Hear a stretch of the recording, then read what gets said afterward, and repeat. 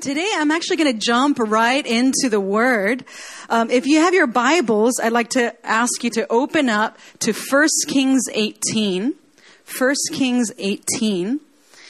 If you have a physical Bible, I always encourage everybody to open up your physical Bible. It's different when you actually see it written in front of you, and I'm not making it up, and it's actually written there, and it's God's Word, and so it has a different impact when you actually look at the physical Bible. I'm going to be reading from the ESV. If you don't have a physical Bible and you're not using your phone to tune in, then I encourage you, download YouVersion or some kind of app. And if you don't have that either, then I have slides for you as well. So, 1 Kings 18, we're going to be reading verses 17 to 40.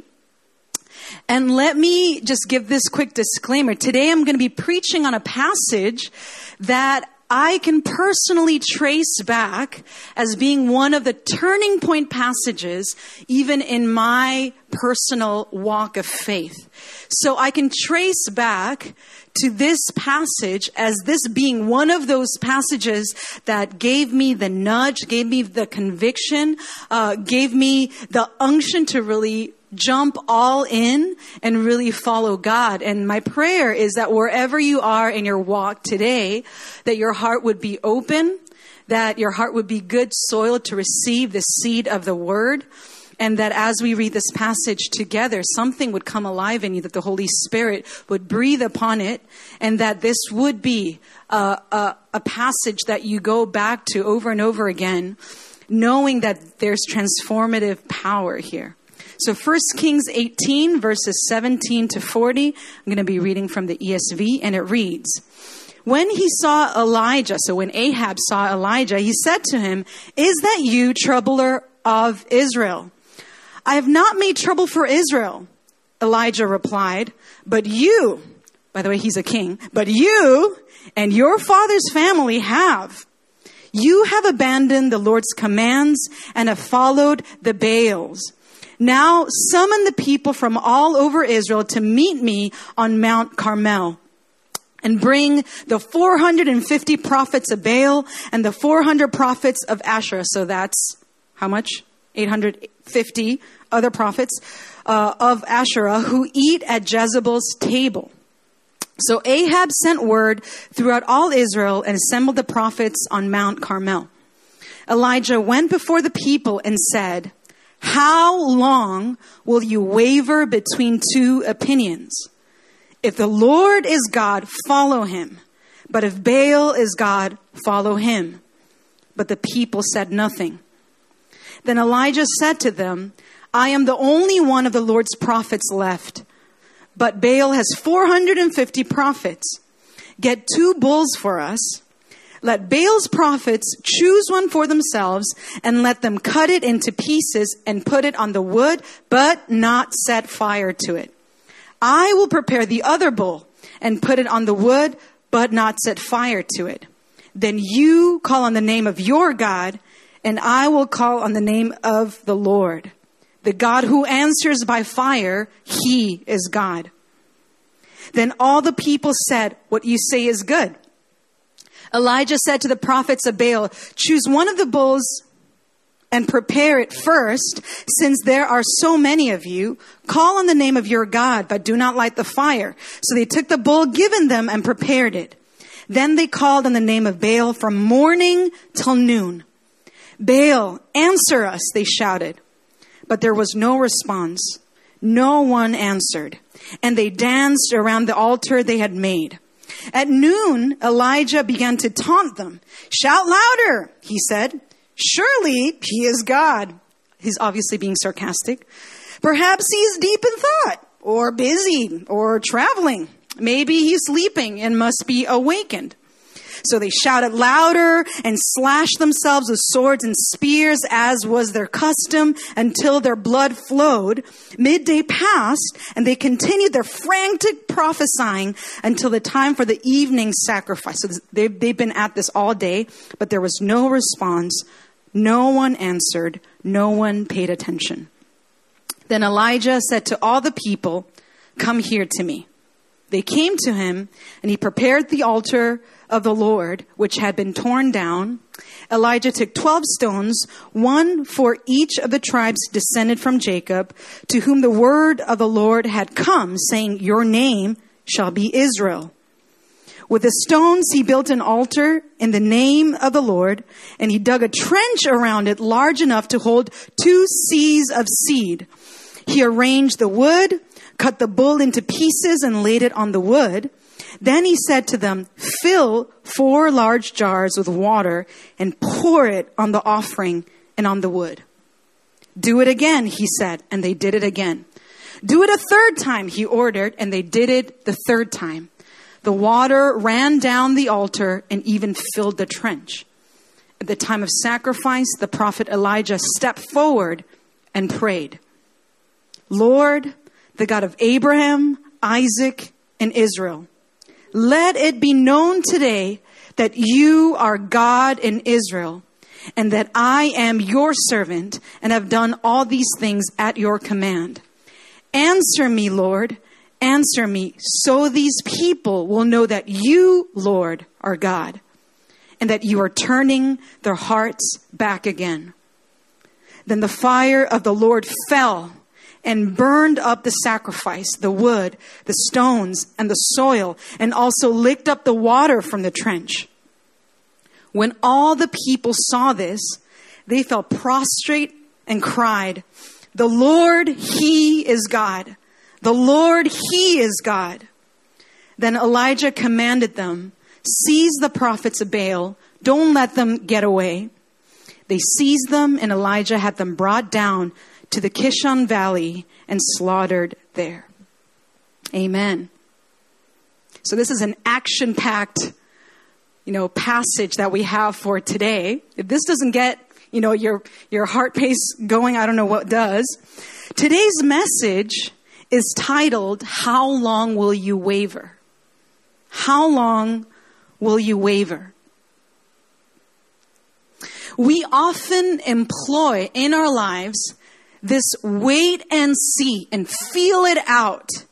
We'll cross that bridge when we get there kind of approach when it comes to a lot of things. And I do this with many things in my life. A very silly example is food.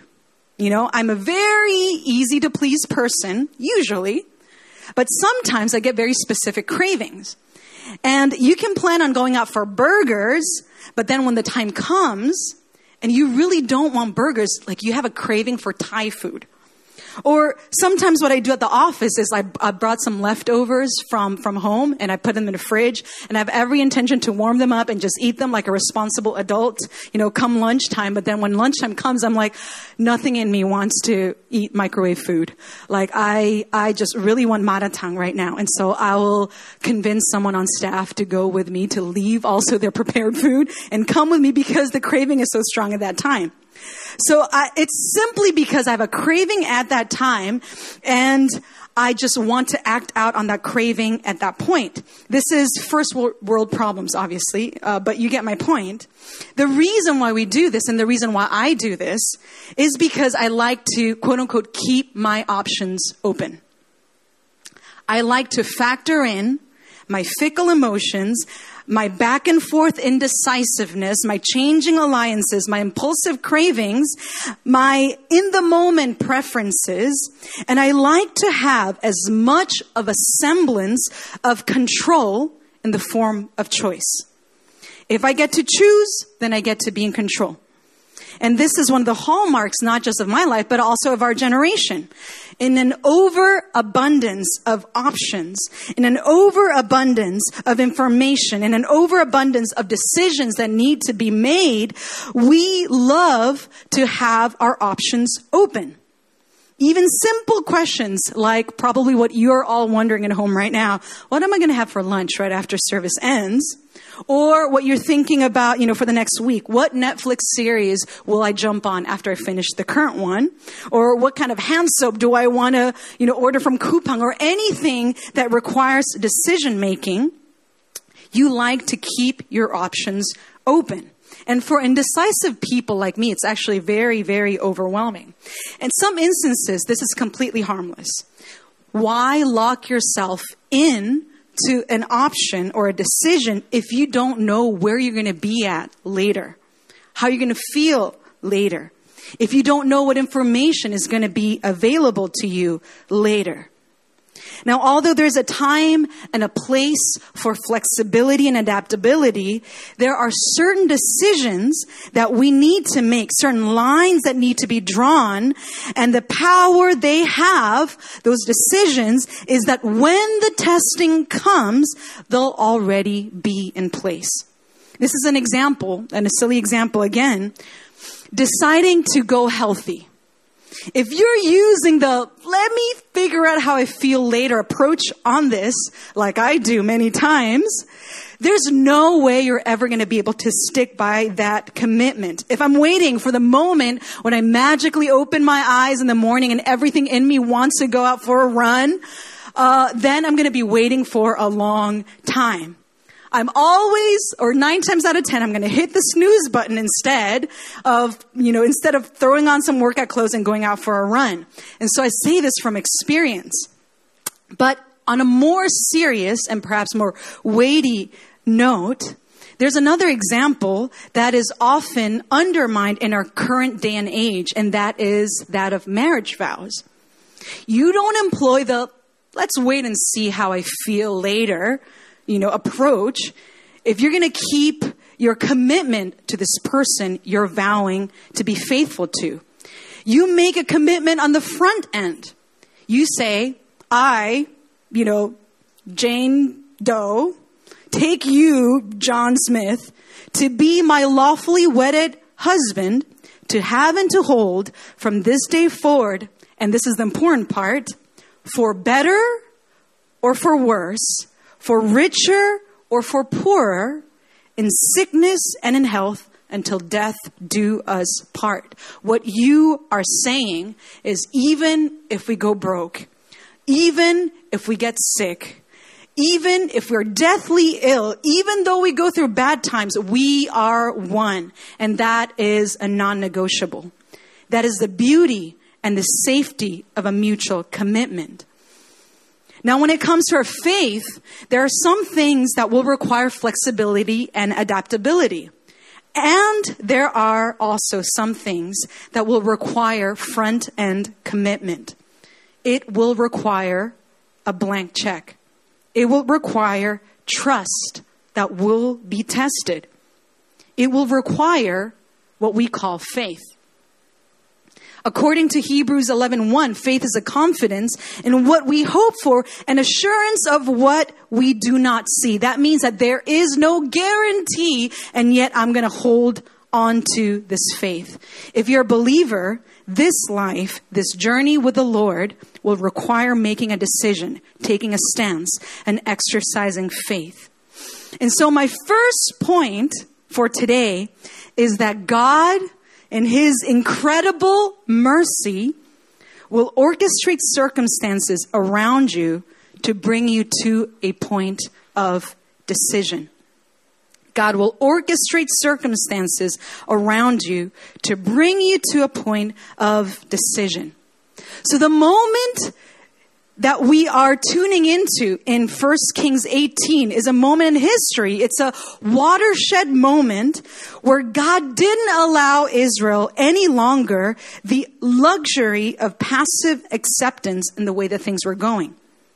You see, after Israel was liberated from Egypt, Israel had Moses and then Joshua, who led them not just into the promised land, but also back to God. In fact, right before Joshua died, his challenge and his exhortation to the people of Israel was, if it is evil in your eyes to serve the Lord, choose this day whom you will serve. Whether they're gods your fathers served in the region beyond the river, or the gods of the Amorites in whose land you dwell. But as for me and my house, we will serve the Lord. As for me and my house, this was a moment where Joshua laid a boundary, made a decision to serve the Lord. And the people assured him that they would do the same. But then over the years, where different kings ruled, there was an insidious creeping in of pagan worship that begun to infiltrate the lives of God's people. As King Ahab's wife, Queen Jezebel, began to derail the purity of worship to God and bring in the cult of Baal and Asherah into the lives of Israelites.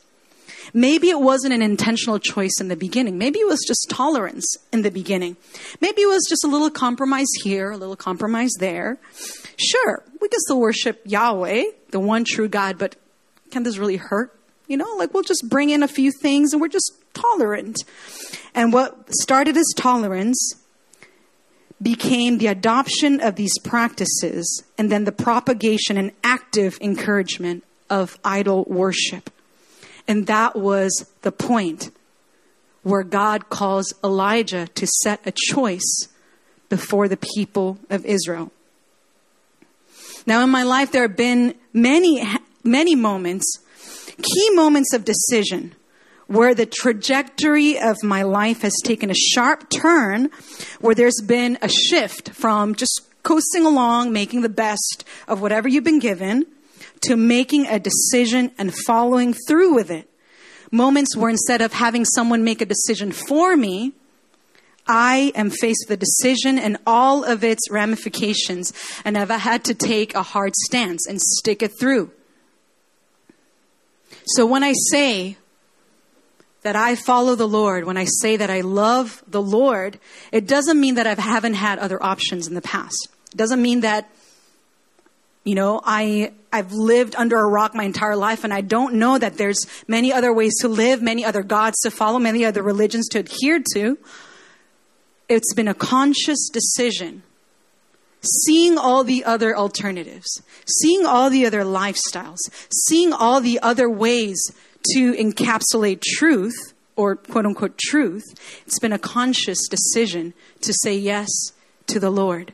Even if you're raised by Christian parents, which I wasn't, by the way, even if you're raised by Christian parents, there's always going to be a moment where you yourself have to choose who you will follow. It's not a decision that can be made for you. What if right now, the current circumstances that you are walking through right now, what if right now is our golden opportunity to make a choice again? Make a choice to let go of certain things. Make a choice to commit to certain things. What if the circumstances in our midst are the perfect conditions, the perfect circumstances for us to be forced to make a choice?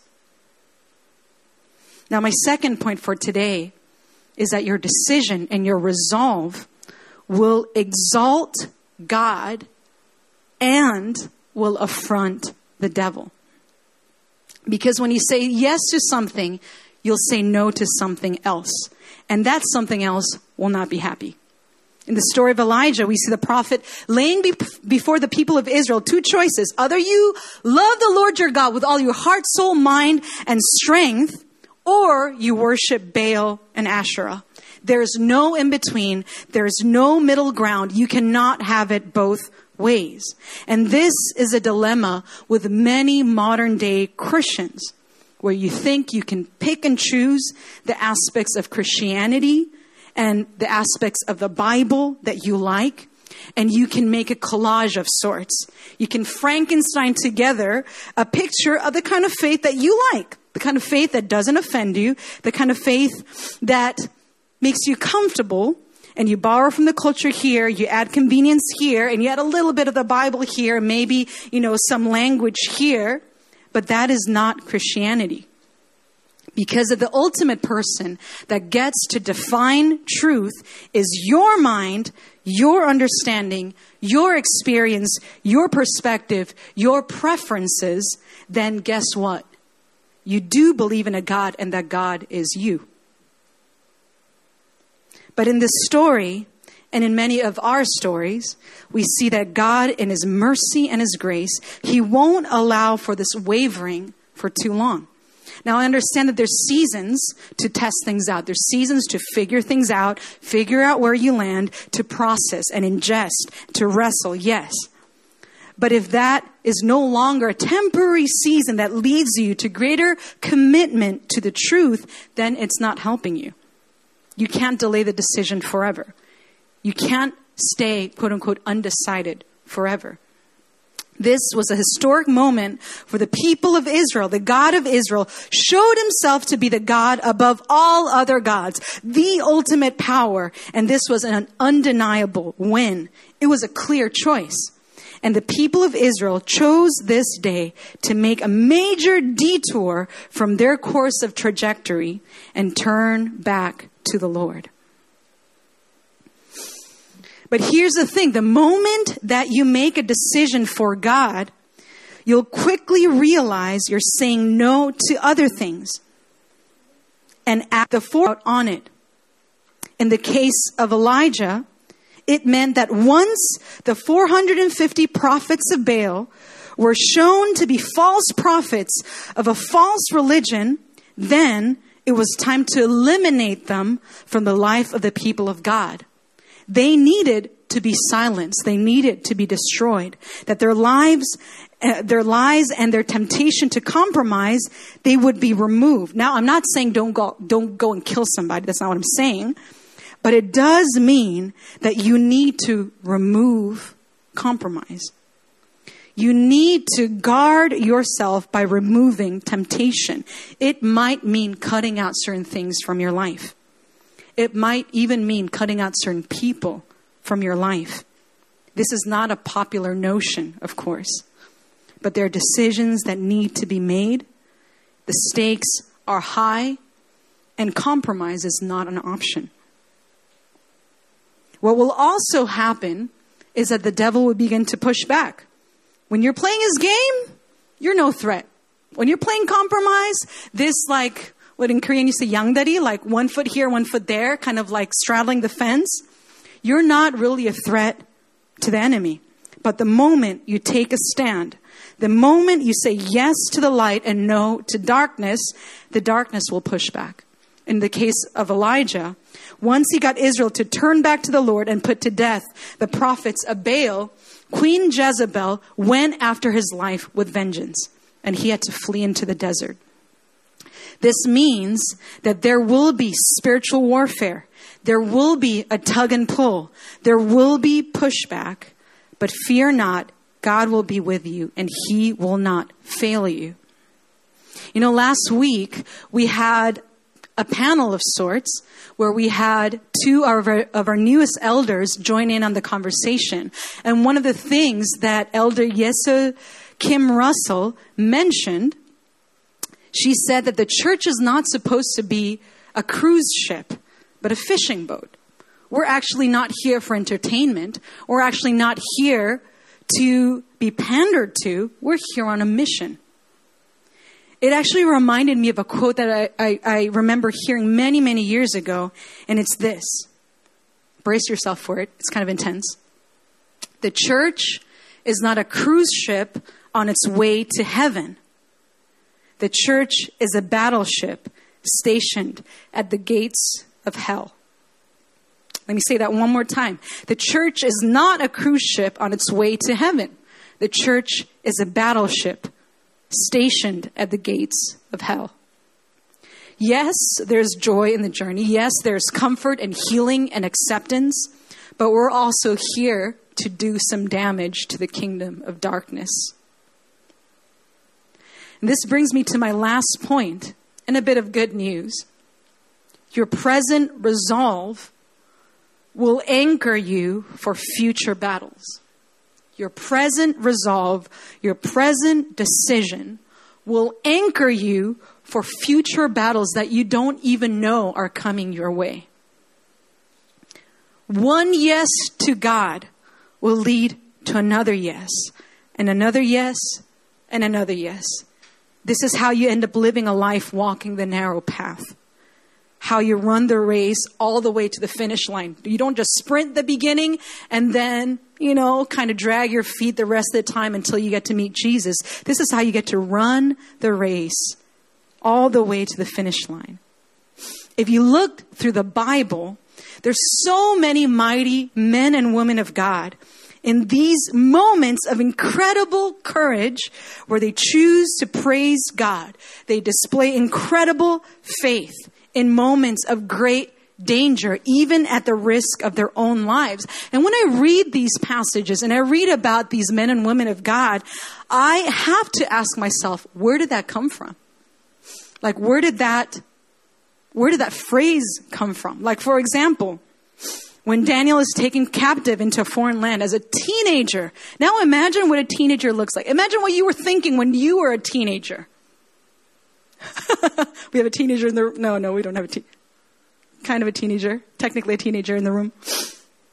Imagine what goes on in your mind. Now imagine, as a teenager, you're plucked out of your home, your faith community, your family, taken captive to a foreign land that has foreign gods. And instead of just waiting and seeing, let me see how this is going to play out, Daniel, as a teenager, made a resolve to pray to the Lord and the God of Israel every day. Now, when you see things like that, you have to ask yourself, this wasn't like a decision, like an impulse of the moment kind of thing. He had made a decision a long time ago, and that was that he was going to be faithful.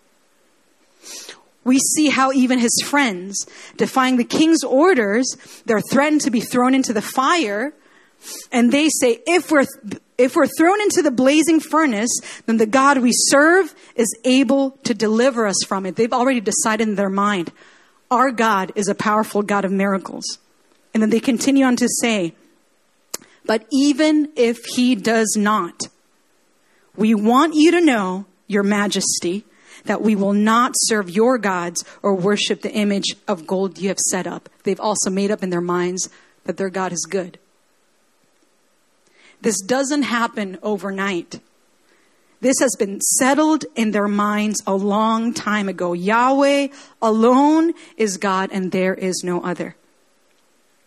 The same is said of Ruth when she says to Naomi, do not urge me to leave you or return from following you. For where you go, I will go. Where you lodge, I will lodge. Your people shall be my people and your God, my God. She had already made a decision by the time that question was asked of her. The same is said of Peter when the disciples are starting to get offended at Jesus' teachings and a bunch of them leave and Jesus turns to the 12 and he says, do you want to go away as well? And Peter says, Lord, to whom shall we go? You alone have the words of eternal life, and we have believed and we have come to know that you are the Holy One of God. Let me ask you this question. Where will you be by the time your next testing comes? Where will you be the next time hardship comes your way? When sickness comes your way? When family crisis comes your way? When financial hardship comes your way? Will you be resolved in your mind already? Will you have settled it in your mind? 2 Corinthians 6:2, it says, indeed, the time is now. Today is a day of salvation. It's not a decision to be put off for tomorrow or when the occasion arises or let's see how I'm feeling the next month. It's a decision to be made here and now. Now, here's my encouragement to you. And this is the comforting thing. Once you make a decision to follow the Lord, you will not regret it. He will see you through. He will carry you through. He will wrestle with you through the doubts, through the fear, through the disappointments. He will be there for you. And you will not regret it. I can say that with full confidence because I myself look back on my life and I think about all the different ways in which I've had to make different sacrifices. I've had to say no to different things. I've had to say even no to certain kind of friends or certain kind of recreational activities, a different kind of life trajectory. I've had to say no to many different things. But if I were to look back And if God were to ask me, would you do this over again? I would say in a heartbeat, I would say yes. God is worth it. His love, his acceptance, his truth, his communion, his fellowship is worth it. And I don't have a single regret. Every yes I've said to him. This is my encouragement to you. If there is a decision that you need to make today, or if there's a recommitting that you need to do today, do it today. Don't wait till tomorrow. Don't wait till circumstances in your life change. Make this decision today. I'm going to challenge you with 2 commitments to make this week. Number 1 is obviously make a commitment to God. If you're a bit on the fence, if you are toying around and entertaining with compromise, if there's different things in your life that you feel God is very clearly asking you to lay down or to cut out of your life, today is the day to make that decision. Say yes to God, even if it means saying no to other things. The second commitment that I want you to make this week is make a commitment to his body. Make a commitment to his body. This is a very big ask, and this is a very tall order for many people, especially those who have experienced hurt at the hands of the church. It is saying yes to pray for a broken body. It is saying yes to riding it out, even through uncomfortable decisions and uncomfortable conversations. It means that you're going to be let down a lot, which is why you need to make that resolve on the front end. Spoiler alert, you're going to get hurt by the church sooner or later. It's going to happen. That's because the church is made up of sinners like you and me. We're all broken. We're all imperfect. We're all on this journey together. And so we will offend. We will hurt. We will do the wrong thing over and over again. This is why this commitment is necessary. Now, when I say to his body, I'm not saying just to this local body, but make a commitment to his body. If it means finding a church that you can settle down and then do that.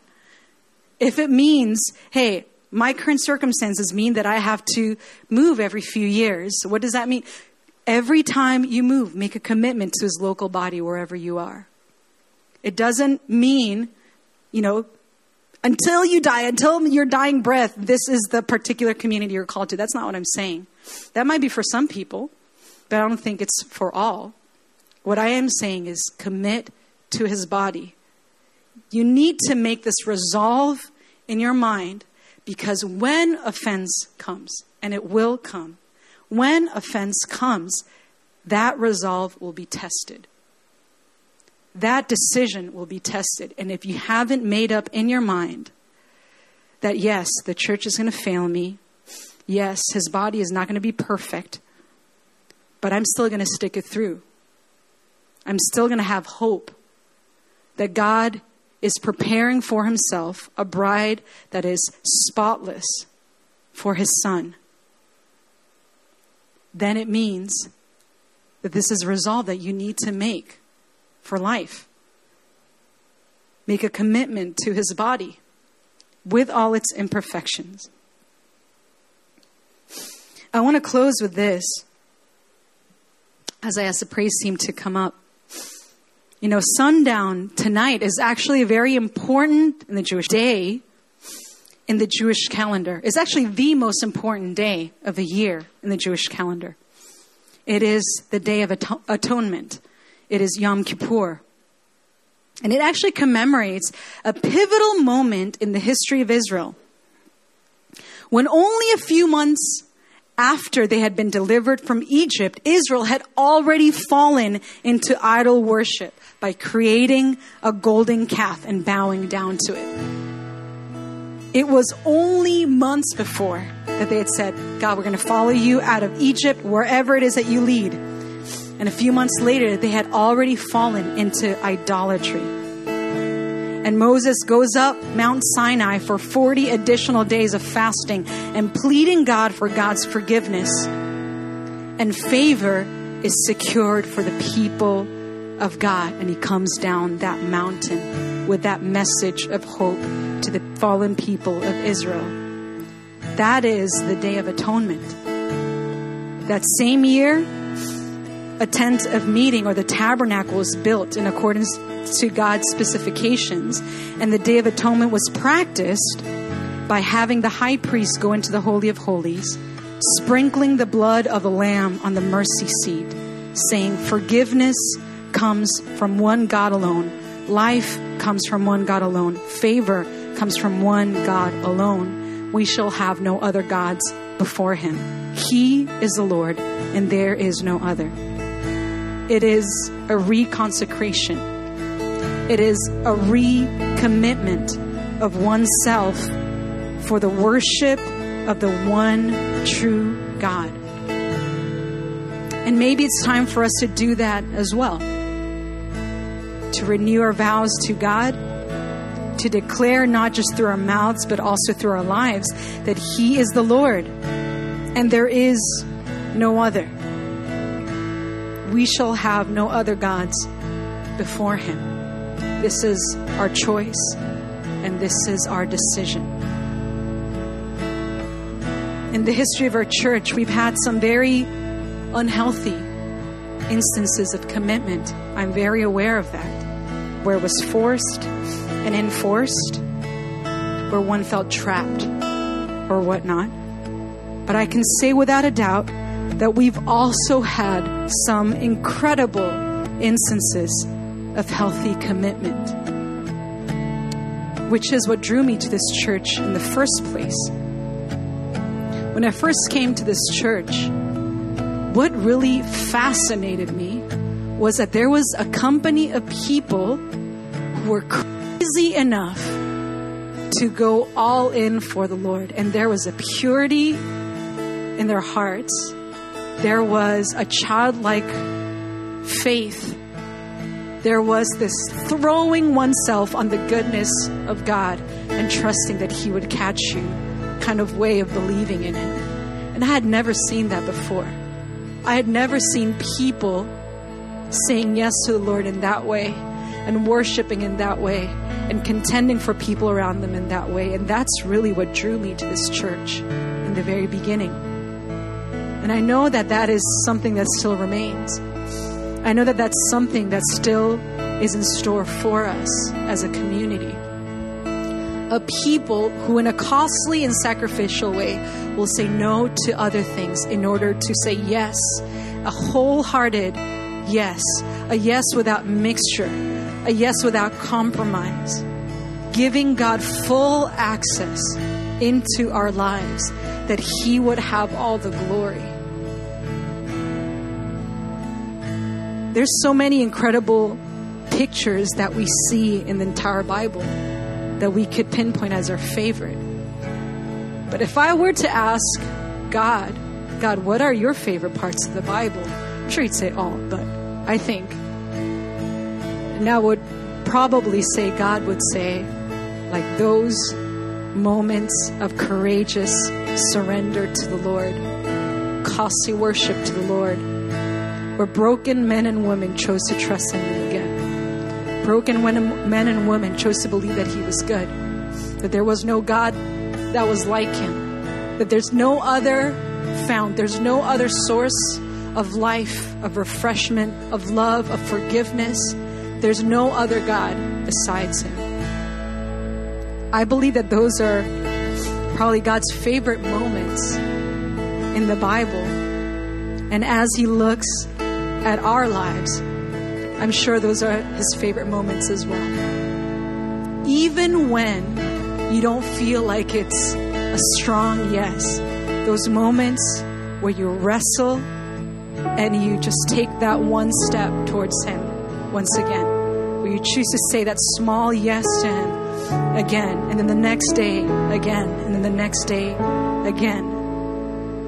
And then you look back one day and you find that you've walked the straight and narrow path, this journey with the Lord, one step at a time, yes after yes